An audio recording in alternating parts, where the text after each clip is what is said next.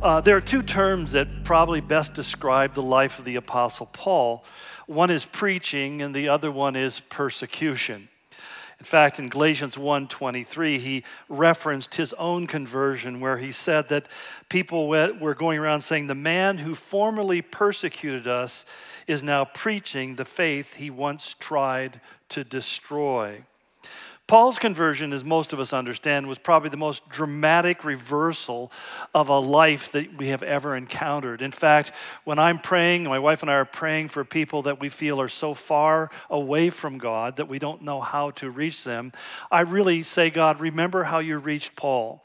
Remember how you met him on the road to Damascus. And I, like you, probably have a lot of friends and family members that you figure that's the only way. If they get struck by a light from heaven or lightning, either one, that somehow that's going to be the thing that's going to open their eyes and turn the direction of their life towards Christ. So that when we look at him, he becomes not only emblematic of the most unreachable and unlikely, but also what a tremendous change in his life and the effectiveness that brought with it. His preaching, his writings are central to the spread of Christianity, central to the formation of faith, and also the very foundation of what we would call true biblical Christianity. And I say that with a little bit of emphasis because we are seeing increasingly what I would call aberrant hybrid versions of Christianity, kind of a faux kind of Christianity, which is really Jesus minus certain things that we don't particularly care about. That wasn't Paul. So that when we want to say, what was the faith, that when Jude says we have to contend for the faith that was delivered to us, basically Paul was a defender of that more so than any other New Testament writer. So as we follow his life and his ministry, which importantly I think need to be understood interchangeably. Paul didn't have his personal life and then his ministry life. Paul's life and his ministry were the same thing, that he lived his faith in every area of his life all the time for all or the entirety of his life. And yet it came at a tremendous personal cost, which is something that in our day and age we seem to not want to talk about much. When he told the Corinthians in his second letter, he says, I have worked much harder, I have been in prison more frequently, I've been flogged more severely, I've been exposed to death again and again. So that as we follow his life, we follow his ministry, we find, just recorded in the book of Acts, that on 6 different occasions, there were attempts made upon his life. 6 different times, there were groups of people who really concocted plans and set out to execute those plans to bring Paul's life to an early end, to put him out of commission. Basically, one time he was stoned to death in Lystra, and God miraculously raised him from the dead, which led to probably what he talks about in 2 Corinthians chapter 12, about being caught up into the third heaven. I'll let you read that on your own. But 3 more times he tells us that he was arrested, he was beaten, and he was imprisoned. So that here the great apostle of the faith, when he comes to the city of Ephesus, is a man who has a lot of history.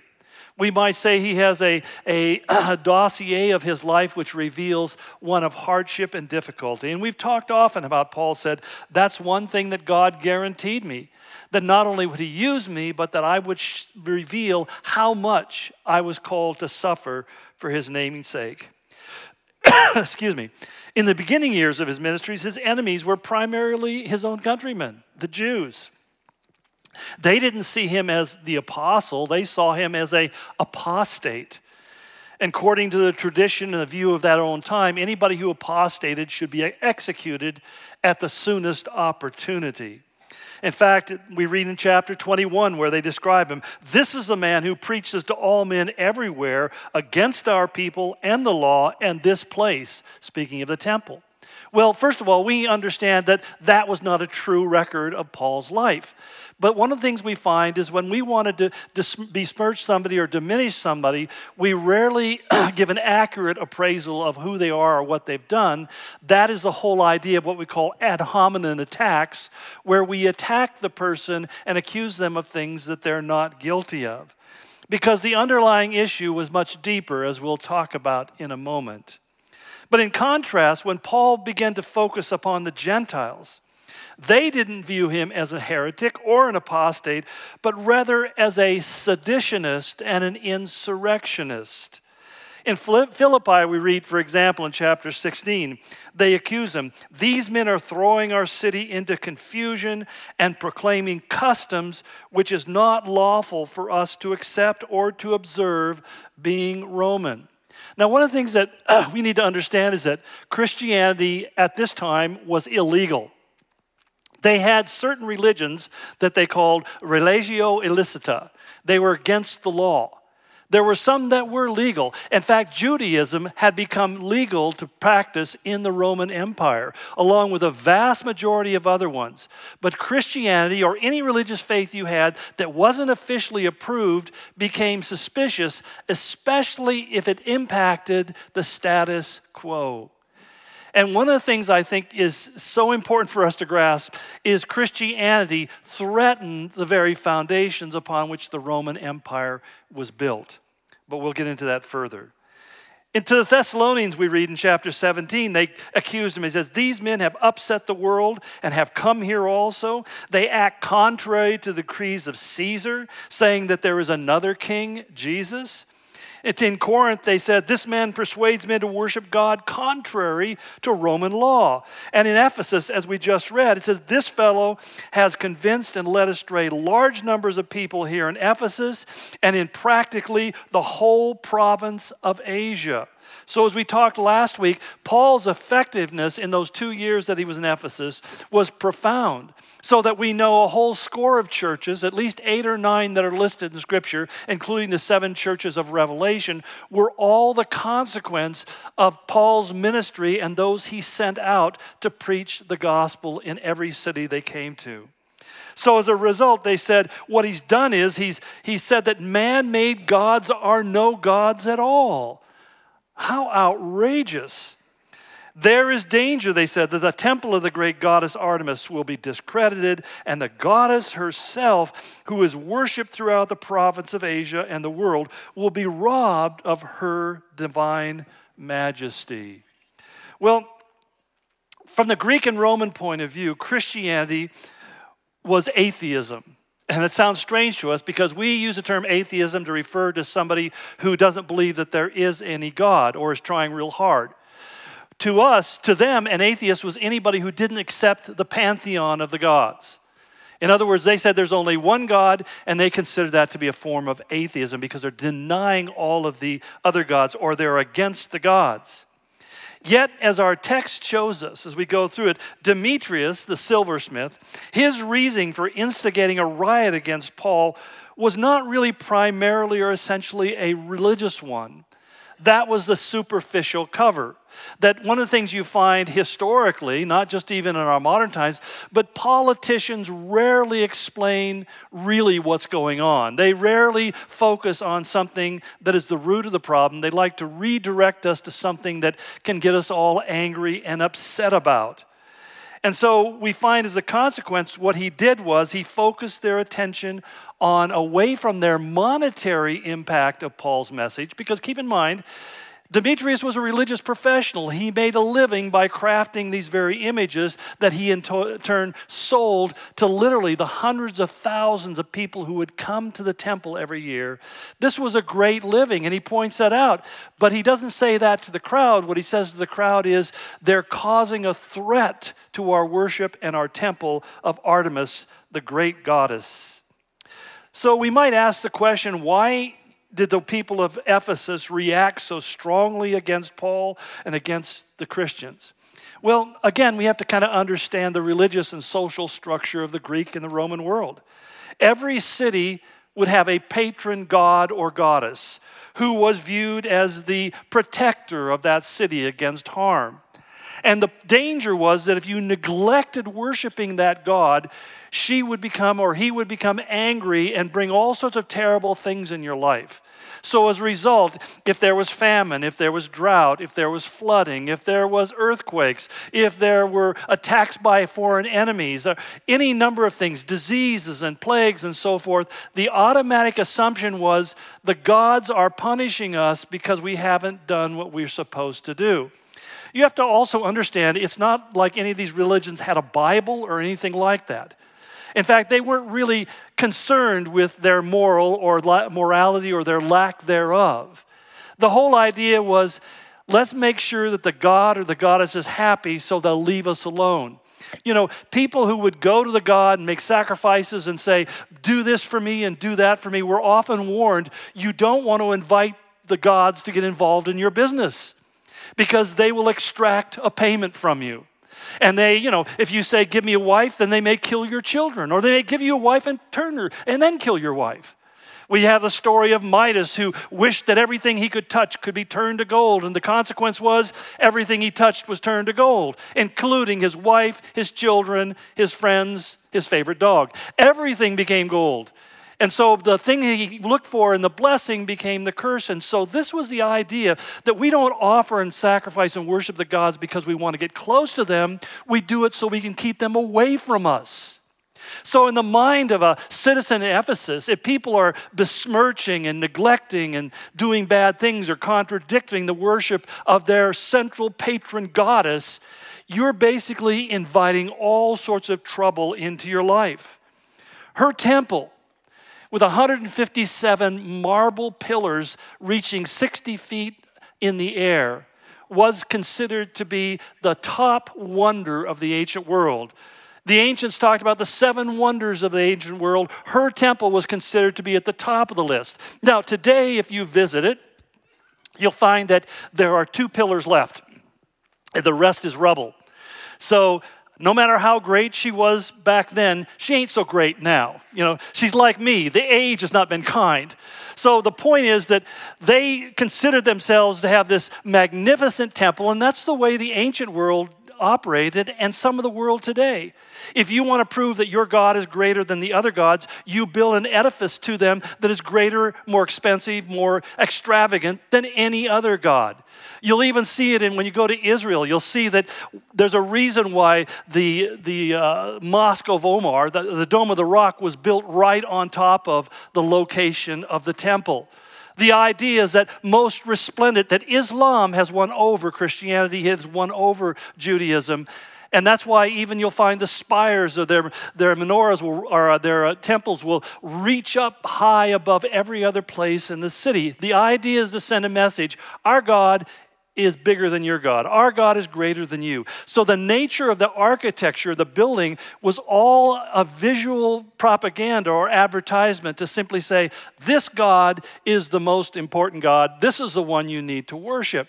And just as it was in Israel in the day of Herod the Great when he built the massive temple, which wasn't the tallest building, but it was the largest structure in the ancient world, he did it because it said the same thing. Look at how great our God is. And it became a source of massive income through tourism. So when Demetrius becomes concerned that if people don't worship Diana, we're going to see our cash flow go downhill. Tourism has been an industry that's been really intact ever since Adam and Eve started showing the tree of life. It goes all the way back that here's a way to make money. And if we don't maintain this facade, maintain this impression, we could find ourselves going through significantly difficult economic times. So people were fearful, and we shouldn't be too harsh on their feelings of being unsafe. In fact, it's believed that the very name Artemis comes from a root word in Greek that means to be safe. She was the patron goddess of women and young girls and of a safe childbirth, which was a big deal. In an age when 50% of women and children died in the process of childbirth, not just losing their children, but women often died in childbirth. Worshipping a goddess who was supposed to guarantee that you would be healthy and you'd survive and you would have healthy kids was part and parcel of the whole idea of your worship and of your offerings. To change gods would be a rather radical step.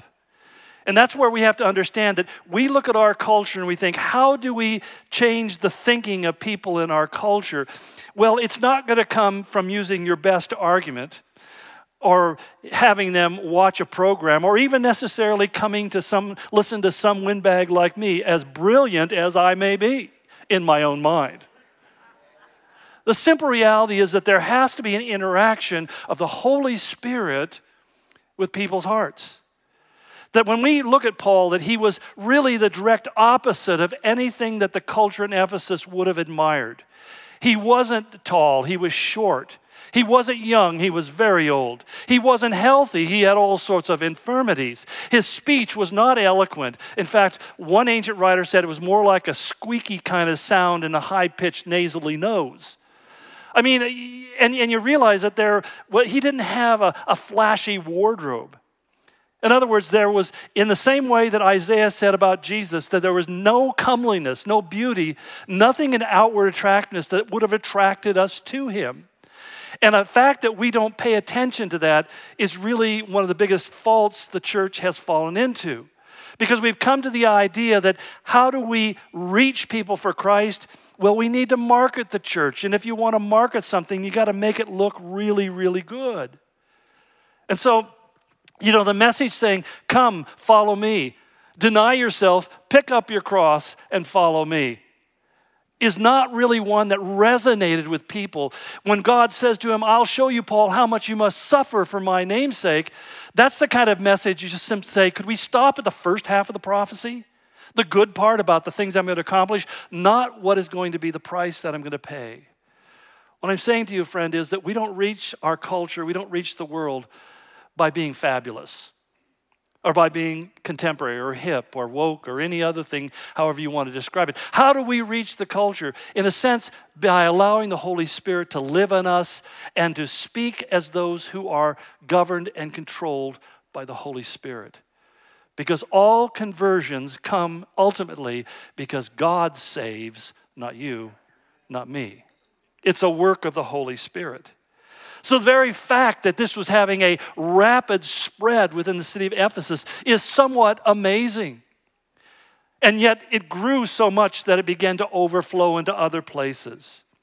And yet when the city is threatened, they believe, by a religion that's going to cause the goddess of that city, the patron god of that city, to get angry with them, they really become fearful and irrational. They don't even know what they're angry about or who they're supposed to be mad at. And so, like COVID, like lockdown, like mandates, we began to be driven by fear and we began to make really irrational decisions and choices. As the Roman Empire expanded, there were hundreds of new religions that were being incorporated into the culture because every nation and people they conquered had their own set of gods, their own way of worshiping. The process is a word called syncretism, where we get our word synchromesh, or where you blend two things together. Literally, the word means to amalgamate or combine or unite multiple different religious views into one. And so in this particular case, the ancients were always willing to add a god to their pantheon. And so it really didn't matter who they worshiped. In fact, they just gave them different names. So that for Romans, they had a god, Diana, they worshiped. They simply said that Artemis was the Greek version of Diana, and they just blended them together. Now, as long as Christianity was a small and ineffectual group of people, nobody would have paid much attention. They would just ignore them as another group of weirdos. But when Christianity began to spread, it became a threat to the established order. As Demetrius complained, Paul has led large numbers of people here in Ephesus and in practically the whole province of Asia. But again, what was Demetrius's concern? The concern is that the Bible says that God, the God of the Bible, is a very exclusive God. He says that there is no other name in John 4 that under heaven by which we must be saved. Jesus himself said in John 14:6, I am the way, the truth, the life, and then adds so we have no misunderstanding, and there is no way to the Father but by me. That's Demetrius' problem. If you want to just add Jesus to the pantheon, Jesus plus, we're okay. Or if Jesus equal to, or even more particularly, Jesus minus, we're good with that. But when you begin to become so exclusive and say, Jesus is the only way, there's no way to heaven except through him, that's when there creates a crisis. But Paul took it even a step further. He said, man-made gods are no gods at all. But think about that for a moment in our own cultural context. People have all sorts of concepts about who God is. I always used to kind of enjoy those conversations when I'd be talking to some elderly gentleman who was coming into the last innings of life's ball game. And I'd say, are you prepared for eternity? And they would say things kind of like, well, I've been a pretty good guy, and when I get to heaven, I'm just going to say, Lord, I did my best, and I just, feel like I should be allowed to come into heaven, to pass through the pearly gates. And I'd say, well, actually what the Bible says, Jesus will say is, depart from me, you doer of iniquity, I do not know you. And that I found out that that's really judgmental. But I always like to point it out to them and saying, this isn't me saying this. If it was left to me, I'd let everybody into heaven, maybe except Hitler. But I would just let everybody in because I don't feel like I deserve to go to heaven outside of the grace of God. I don't think I'm better than you or that you're worse than I am. We've all sinned. We all fall short of the grace of God. But I didn't set the rules. I didn't create this reality. God said, I am the way, and there is no other way. It's just really that simple. And so, what you really need to do is go wrestle with the words of Jesus, not with my personality deficiencies. Well, as I said with Demetrius, this was not a conflict of faith. This was a conflict of finances. Just as they did with Jesus when the leaders of the Jews said in John 11, if we let him go on like this, all men will believe in him, and the Romans will come and take both away our place and our nation. Taking away our place and our nation. You see, ultimately, when we find the great struggles that take place against Christianity in the world, it always boils down to there's an old order that likes to keep things as they are, and then there's Christianity, which invariably, if it's believed and it's followed, upsets the apple cart. What's important to understand is that, in fact, Christianity did prevail. In fact, not long after this, the city of Ephesus began to have such a large number of Christians that eventually half the city were Christians. There was really no longer any space. And then in 313, Christianity was declared a legal religion. The first Christian emperor, a guy by the name of Constantine I, made it allowable. He didn't make Christianity the state religion. That didn't happen for another 300 years. But he said it's legal to be a Christian. And then the Christianity flourished around the world and into Asia. What happened eventually in Ephesus? They had an earthquake, the temple fell down, they tried to rebuild it, they got invaded, and eventually it just got silted in by flooding, and the city went into a state of reversal, if you will. Now today there's a small village around the ruins of the ancient city, which are quite impressive in themselves. But it's interesting, the least impressive building that you'll see in the city of Ephesus is the Temple of Artemis. And I just can't help but saying, she ain't so great anymore. And that's where I think it's really interesting. What people identify as greatness may not be the thing that God considers to be all that great. Because God says the kingdoms of this world will be the kingdoms of our God. But we're in an interesting period historically, because in the 1st through 4th century in Ephesus, they were going from paganism to Christianity. But worldwide, ever since the Enlightenment era in the 18th century, we've been moving from a Christian worldview back into a paganistic view. And most people who think they're enlightened would be shocked to find out that what is the prevailing religious philosophy in our country and around the Western world today is nothing any different from the ancient paganism. And when they begin to come against it, they start rioting and setting out to tear it down. When you look back a few years ago when 574 riots broke out all over America in various cities, causing billions of dollars of damage and a large number of deaths, we often think about, was it about race and about economy? No, it's really about whether paganism is going to be the world religion or Christianity is going to dominate.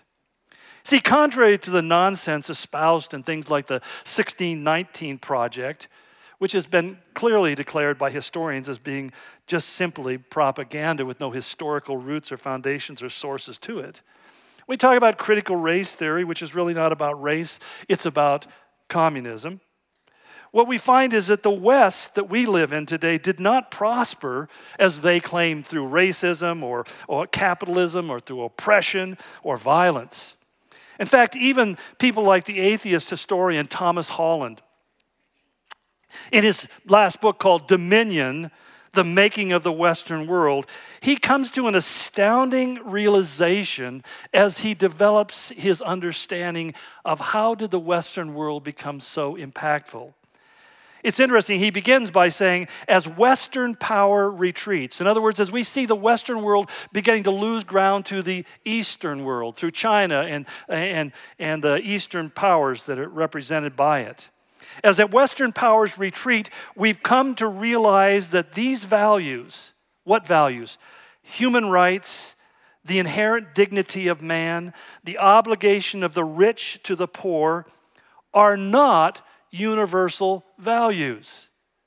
In other words, what he began to say is, as I've studied the history of the world, the value system that he just emitted, he says it's unique to this period of history and to this part of the world, that it's not something that's been recognized in the East, it's not been recognized in the far North, it's not been recognized in the South. It's something that's a unique set of values that just don't inherently come up. He says they are specifically Christian. Now keep in mind, this is an atheist. They're specifically Christian. It took me a long time to realize my morals are not Greek or Roman, but thoroughly Christian. And then he goes on, I think you can read this part, I think it survived into the notes. He says, even though I was not a Christian, all that was good and laudable in the Western world, the sanctity of the individual life, respect for women, racial equality, fairness, care for the poor, and most significantly, protection for the victims of oppression. What secular historians naively granted to the Enlightenment had come as the true gifts of Christianity. You see, when the gospel was presented in the Roman world, up to half of its residents were slaves. And what Christianity did by just viewing a slave, not changing his status, not buying his freedom, but simply viewing him and her through a different lens, began to upset the status quo of the Roman world. By simply positing that the eyes and the heart of God, there, as he says in Colossians 3:11, there is no slave, nor is there any free, but Christ is all in all and in you all. And with that came not only this recognition of the dignity of the individual, but also the importance of the individual to God himself. That the eye of God is consistently, constantly, unremittingly on mankind, and mankind individually as well as collectively.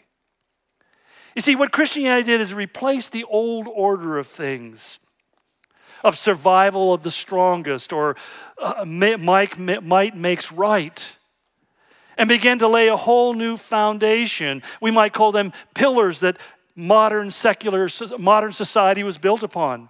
These 4 biblical pillars. So that when our founding fathers wrote a document, it says, these things are self-evident, that all men are created in the eyes of God. This was a statement that is not found any other place in the world except the Bible.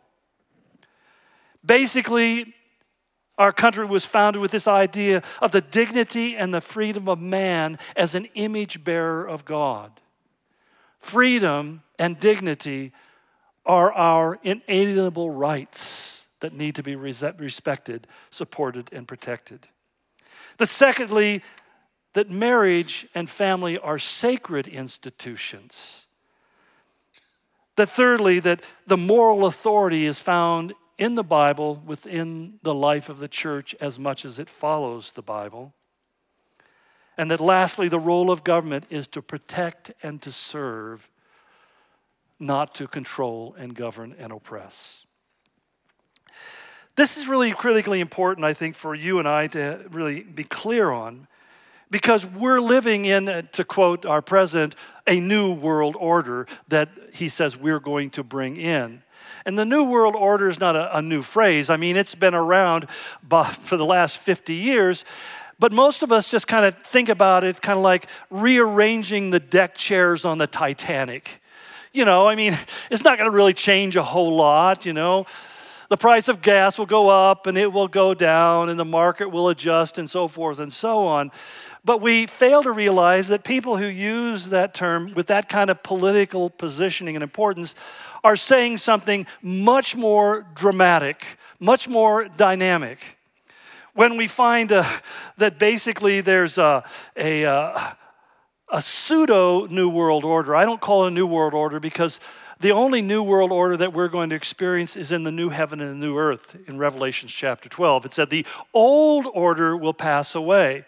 Now, the old order operates on some powerful principles that it cannot control or negate. It's based upon the fact that people are sinful by nature and therefore do things that are evil and sometimes sell themselves so much to evil that we can define them as being wicked.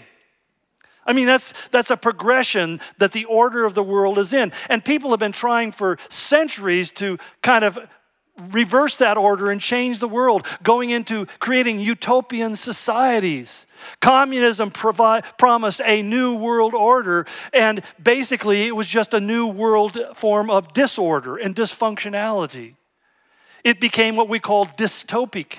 The idea that it's everything is contrary to common sense or the common good, because everything is now taken and used to profit only a few elite individuals. This pseudo New World Order, it has basically four pillars as well, and they're a direct opposition and reversal of God's plan. That they basically start out saying man has no inherent dignity whatsoever. You are nothing more than an animal who came accidentally through a freak of, well, we don't know freak of what, but you are a freak of it, whatever it is. Therefore, there's nothing special. You're just another animal. And from dust you came, and to dust you'll return, and nobody will know that you were here. That mankind is just an object that needs to be herded like cattle. Secondly, they say the family is fungible. You know what that means? You can do with it whatever you want. It's disposable. It's basically not essential. So that basically they say this is a hierarchical construct that men have created to oppress women and children. And I laugh when I hear that because I know these people clearly are not married. Sometimes I think it's created so that children and women can oppress their husbands. But the whole concept and the argument behind it is as foolhardy and meaningless and empty as the people who immaturely make it. Thirdly, they'll say religion is malleable, optional, and personal. You have your faith, I have my faith. You believe what you believe, I believe. Hey, Ukukachu, we're all the walrus. But what underlies that whole assumption is there's no such thing as absolute truth. And now we've moved from not having absolute truth to not having absolute reality. So that you can declare whatever is your preferred identity. And then when it comes to the government becomes the center of all things. It is led by elite oligarchs who seek to replace God as the provider and the protector of mankind, and ultimately becomes the all-powerful authority, the final authority. Today it's being packaged as a great reset. They tell us that this is an opportunity to tear down the old and to build back better. What it is basically a neo-Marxist, authoritarian, materialistic, secular, pseudo-scientific fake history mysticism that has long ago given up on the idea that anything can be real or true or absolute. And what's really scary is it seems to be working. Or at least it's working to the point where people no longer argue the point. I mean, when a Supreme Court nominee is asked to define a woman, and she says she can't because she's not a biologist. I love that one woman's response. Well, I'm not a vet, but I know what a dog is. I mean, if this person was sitting at your dinner table one evening and they told you that they don't know whether you're a man or a woman because they're not a biologist. And at the same time, we're being told that we're supposed to celebrate that she's the first woman to be nominated, a black woman nominated to the Supreme Court. How do we know that's true? There's no biologist on that committee. How can they tell if she actually is a woman who is black and is the first nominee? I think to myself, maybe Clarence Thomas is. And we just didn't know it. Now, I don't want to sound too critical, but I mean, you understand that Clarence Thomas is, he's up there in his 70s now. He's older than I am, and that is old. But that doesn't mean he can't have a change of identity. I mean, Bruce Jenner was 52 when he came out and said, "I'm Caitlyn." But for 52 years, he was Bruce. And for 52 years, he was an icon of athletics. And I get even more confused when Bruce says, I won't call him Caitlyn. I get even more confused when Bruce says, transgender men should not get involved in women's athletic. So now you're a woman, but you're also a lesbian woman, so you live with a woman. So isn't it kind of the same, Bruce? Nothing's really changed. Anyway, sometimes I let logic get in the way. But quite honestly, I don't think there was anything, and I'll use this word advisedly, more evil and more wicked than when our current president declared that last Thursday was Transgender Day of Visibility. He said he was doing it for the intent to inform parents, guardians, educators, and other persons supporting children and adolescents with information on what is gender-affirming care and why it is important to transgender, non-binary, and other gender-expansive young people's well-being. Adding, early transgender surgeries, hormone treatment, and affirmation are crucial to the health of kids and teens who identify as transgender and non-binary. Now, aside from the fact that that has no scientific basis whatsoever, there's nothing that we can point to as being a factual basis for somebody declaring that they are a different identity than what is the obvious identity. To have the President of the United States promote that idea, to me, is evil at its worst.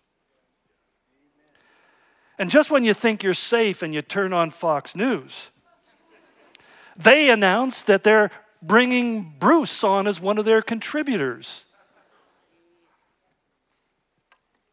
I can only assume because he's a conservative transgender.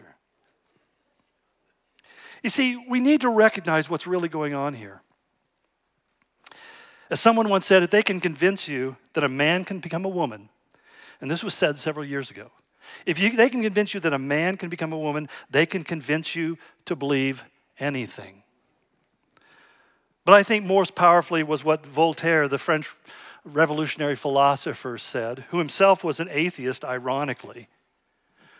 But he said, those who can make you believe absurdities can make you commit atrocities. So we see it with the Nazis in Germany. They convinced people of the absurd assertion that because you're Jewish, you're not fully human, and therefore you can be eradicated as vermin. And they created atrocity. They committed atrocities. And there's nothing more absurd that even Hitler wouldn't have gone this far to say that a man can suddenly decide that he is a woman or vice versa. I mean, it's a nonsensical statement.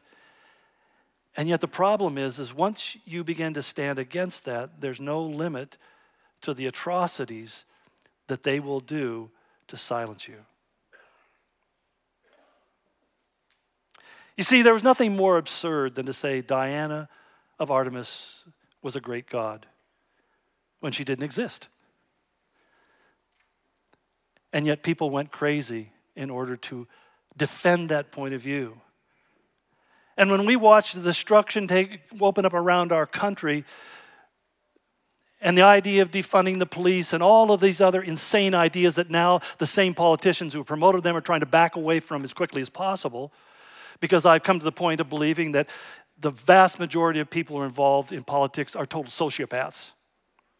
I say that seriously. They have no sense of or concern with what's right or wrong or true. They just want to stay in power.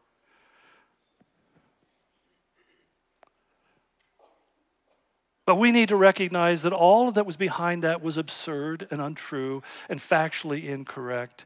And that anybody who brought that up or mentioned it was censored and silenced and banned. As I expect, I'm still waiting to get banned.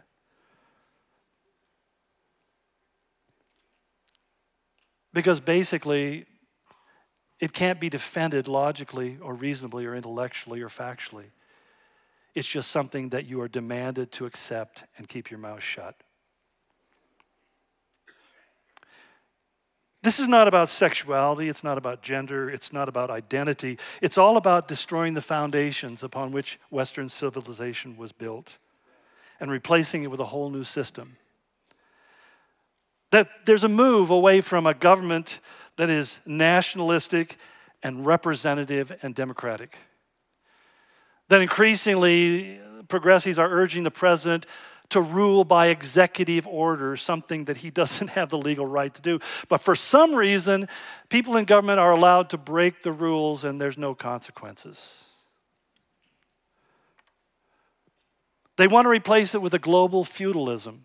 Now, what's feudalism? Feudalism is the way that the world ran in the Middle Ages, when you had a lord over a region and everybody else was his servant.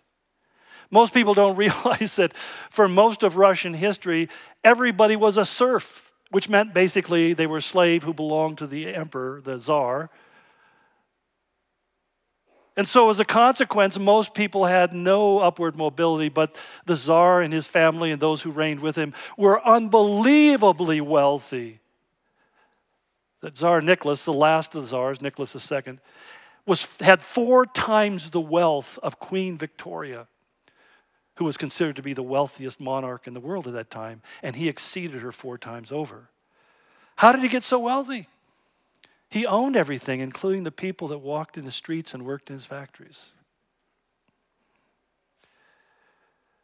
The desire of this global feudalism, ruled by a select group of elites, that even in the World Economic Forum statement of their goals for the year 2030, the very first thing is they declare an end to personal property.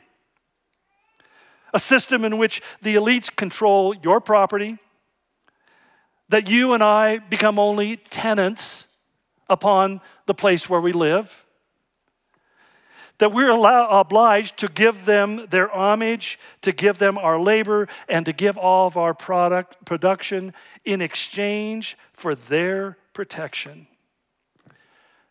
You see, they really don't like the idea of we the people. It's all about we the elites.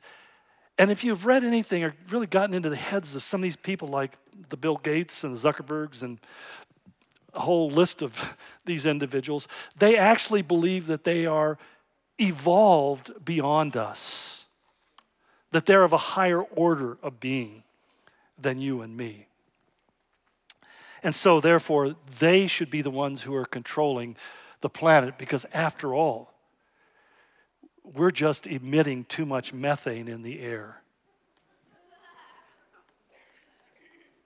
They want to reduce your carbon footprint so they don't have to reduce theirs, and they can make theirs bigger. That secondly, they want the marginalization of the family. That marriage, we're being told, is archaic. I was talking to my father-in-law the other day, and we were talking about how that some people say, well, marriage is just a piece of paper. And I said, absolutely. And lots of things are just a piece of paper. The title to your car, the deed to your home. Can I take those worthless pieces of paper and keep them for myself? A marriage contract is literally that. It's a contractual agreement.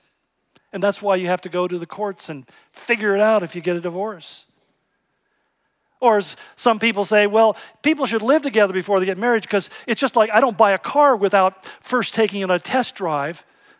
Yeah, but if you don't bring it back, they're going to put you in jail. You're stealing something and claiming as your own something that is not yours. And when a man lives with a woman without the commitment of marriage or vice versa, you are stealing something that is not your rightful ownership. You're violating the law of God. You're taking something that God said is sacred, that He has put together, and you're treating it as if it's just a Dixie cup to be wadded up and thrown in the trash.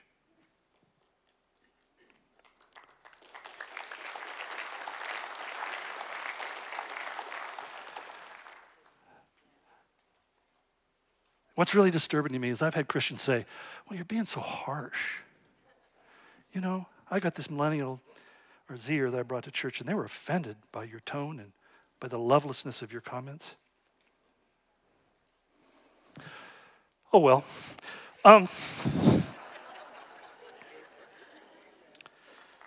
Marriage is archaic. We're told that sex is all recreational. The children belong to the state, not to their parents. That the school should be able to determine what's best for your kids and tell them what to believe. The family is to be replaced by some kind of government collective or educational institution, ensuring that in the end that all loyalties are to the state and the state alone. You see, we have to understand that what it's really doing is getting rid of the marriage, getting rid of the family, getting rid of the church, and who becomes the ultimate authority? It becomes singly the state will tell us what's right and wrong, what's good and evil. And that's really where I find myself the most pain today, is what I think is the neutering of the church. When I use the word neutering advisedly, because what it really implying to is robbing us from our reproductive capacity by getting us to embrace things that aren't biblical. The church, the government wants the church to be dependent and compliant on the state. And the state wants to define for us what is virtuous and what is moral. And ultimately, that was what was behind the clearly unscientific lockdown of churches. And most people just, even though we know above and beyond any doubt, and even though Dr. Fauci still talks about lockdowns as being a good thing, all of the empirical evidence that's been done and studies have been done for decades says not only do they not work, but they're damaging. And right now, the states that have the highest rate of COVID infection are the states who had the strongest, firmest lockdowns. And that's happening internationally as well. Because there is a thing called herd immunity. I heard it on the grapevine. But the temptation for us, and when we see these kind of problems, is to see them as primarily a political struggle. And so a lot of Christians are going, just wait till next November. We're going to set this right. We are in a serious spiritual battle that can only be won through confession and prayer. same-sex marriage, gender fluidity are not about sex. They're about deconstructing the sacred character of marriage itself and of the family and replacing the primacy of the family in society with a government institution. That the forced closing of our churches, as I said, was not based upon science. It was based upon compliance, based upon an acknowledgement that the government has the authority over the church, even though the Constitution says just the opposite. It's about replacing the church's role in society as the moral voice of freedom and of the family, and replacing it with the rule of an endless list of Faucis.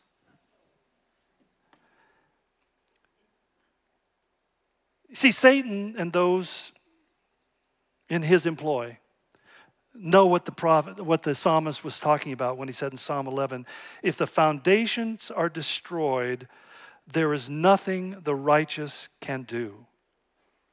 As one paraphrase put it, when basically it said, good people don't have a chance. And that's what we are dealing with. Not the physical foundations, although they will come down as well, but the spiritual foundations, the moral foundations, the philosophical foundations, the worldview, the way people would wake up in the morning and look at the world around them has been completely reversed.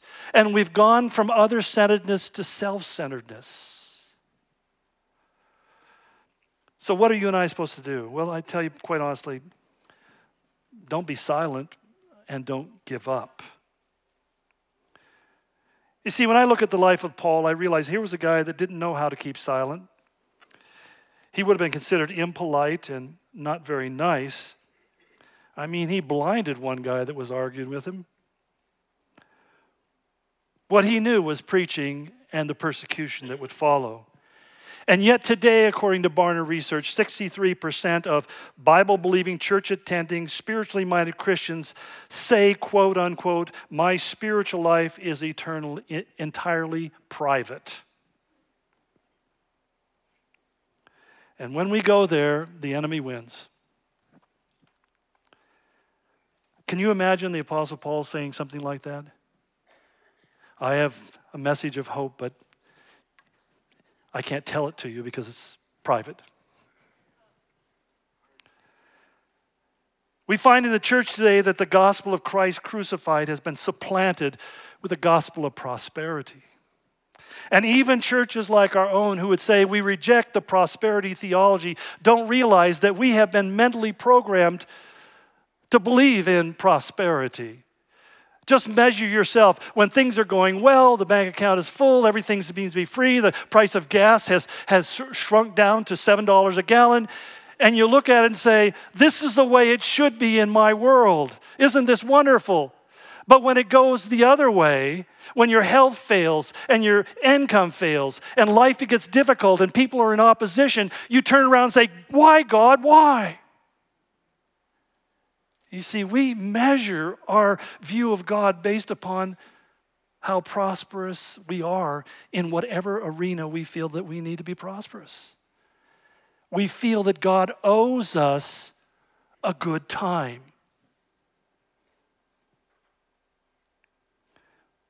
This gospel of prosperity has had a ravaging effect upon the church. The church pastors have become wealthy celebrities.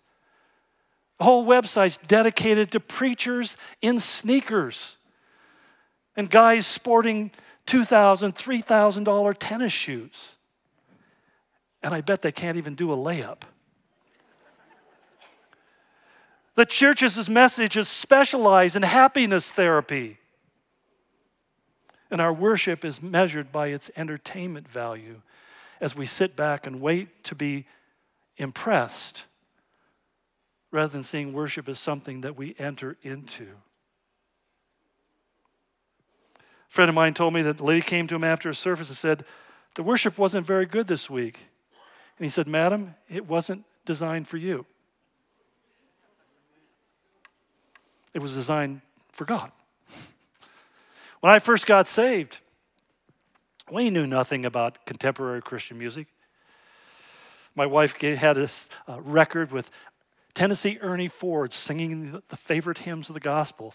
That was, I figured, what the heck? And we would sit. I remember sitting in my 51 Chevy panel truck. I've got pictures of it still with my fro. And we'd sit back there and somebody would have a guitar and we'd sit in a group and we'd sing worship songs. And it was beautiful because we were worshiping. We weren't trying to entertain anybody. I wrote a lot of Christian songs in my early days. And as I began to share them, people began to say to me, bro, you shouldn't blame that on God. That's when you realize that maybe that's not your calling or your gifting. But I often wonder if the Apostle Paul was concerned about this very dynamic when he said to the Corinthians in his second letter, he says, if someone comes to you and preaches a Jesus other than the Jesus we preach. One of the most successful and famous TV evangelists said to a friend of mine, he said, see this watch I'm wearing? And he said, yeah, it's nice. He says, this watch cost $100,000. And he said, he said, why do you need a $100,000 watch? And he said, because if Jesus was here, this is the watch he'd be wearing. That's a different Jesus. Or if you receive a different spirit, or you receive a different gospel. He said, those are false apostles, deceitful workers, masquerading as the apostles of Christ.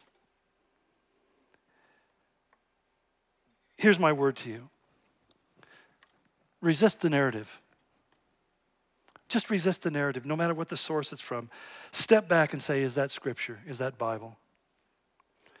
And the way you know that is, the best way to resist the narrative is some very simple things. Number one, read the Bible. Read the Word. Number two, know the Word.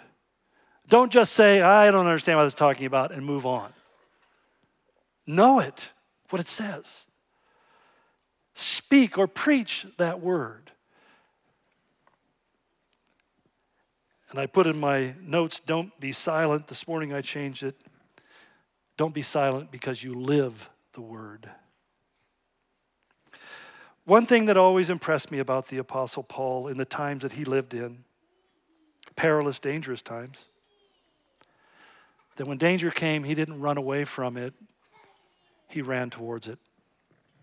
He had to be restrained from going into the arena. Because I often wonder, in his mind, he's thought, when am I going to get a chance to talk to this many people at one time? It may kill me.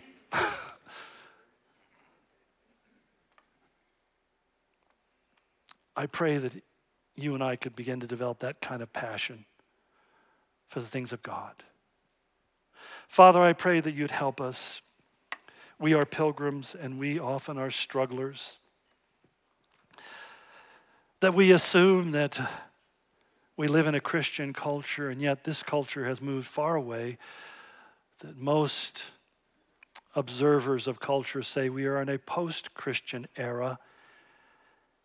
And more I see each generation has less regard for your word and more embrace things that stand in stark contradiction. Father, I pray that you would awaken your church in this nation. We pray that every single day, God, that there would come a great awakening in the church, that we would suddenly rise out of our stupor and our slumber, and we would begin to pour our hearts out because you promised that if we confess our sins, that we would be forgiven. And our nation is guilty of horrific sins. Lord, I pray that you would just move in our lives, that we would begin to say, God, have mercy upon us.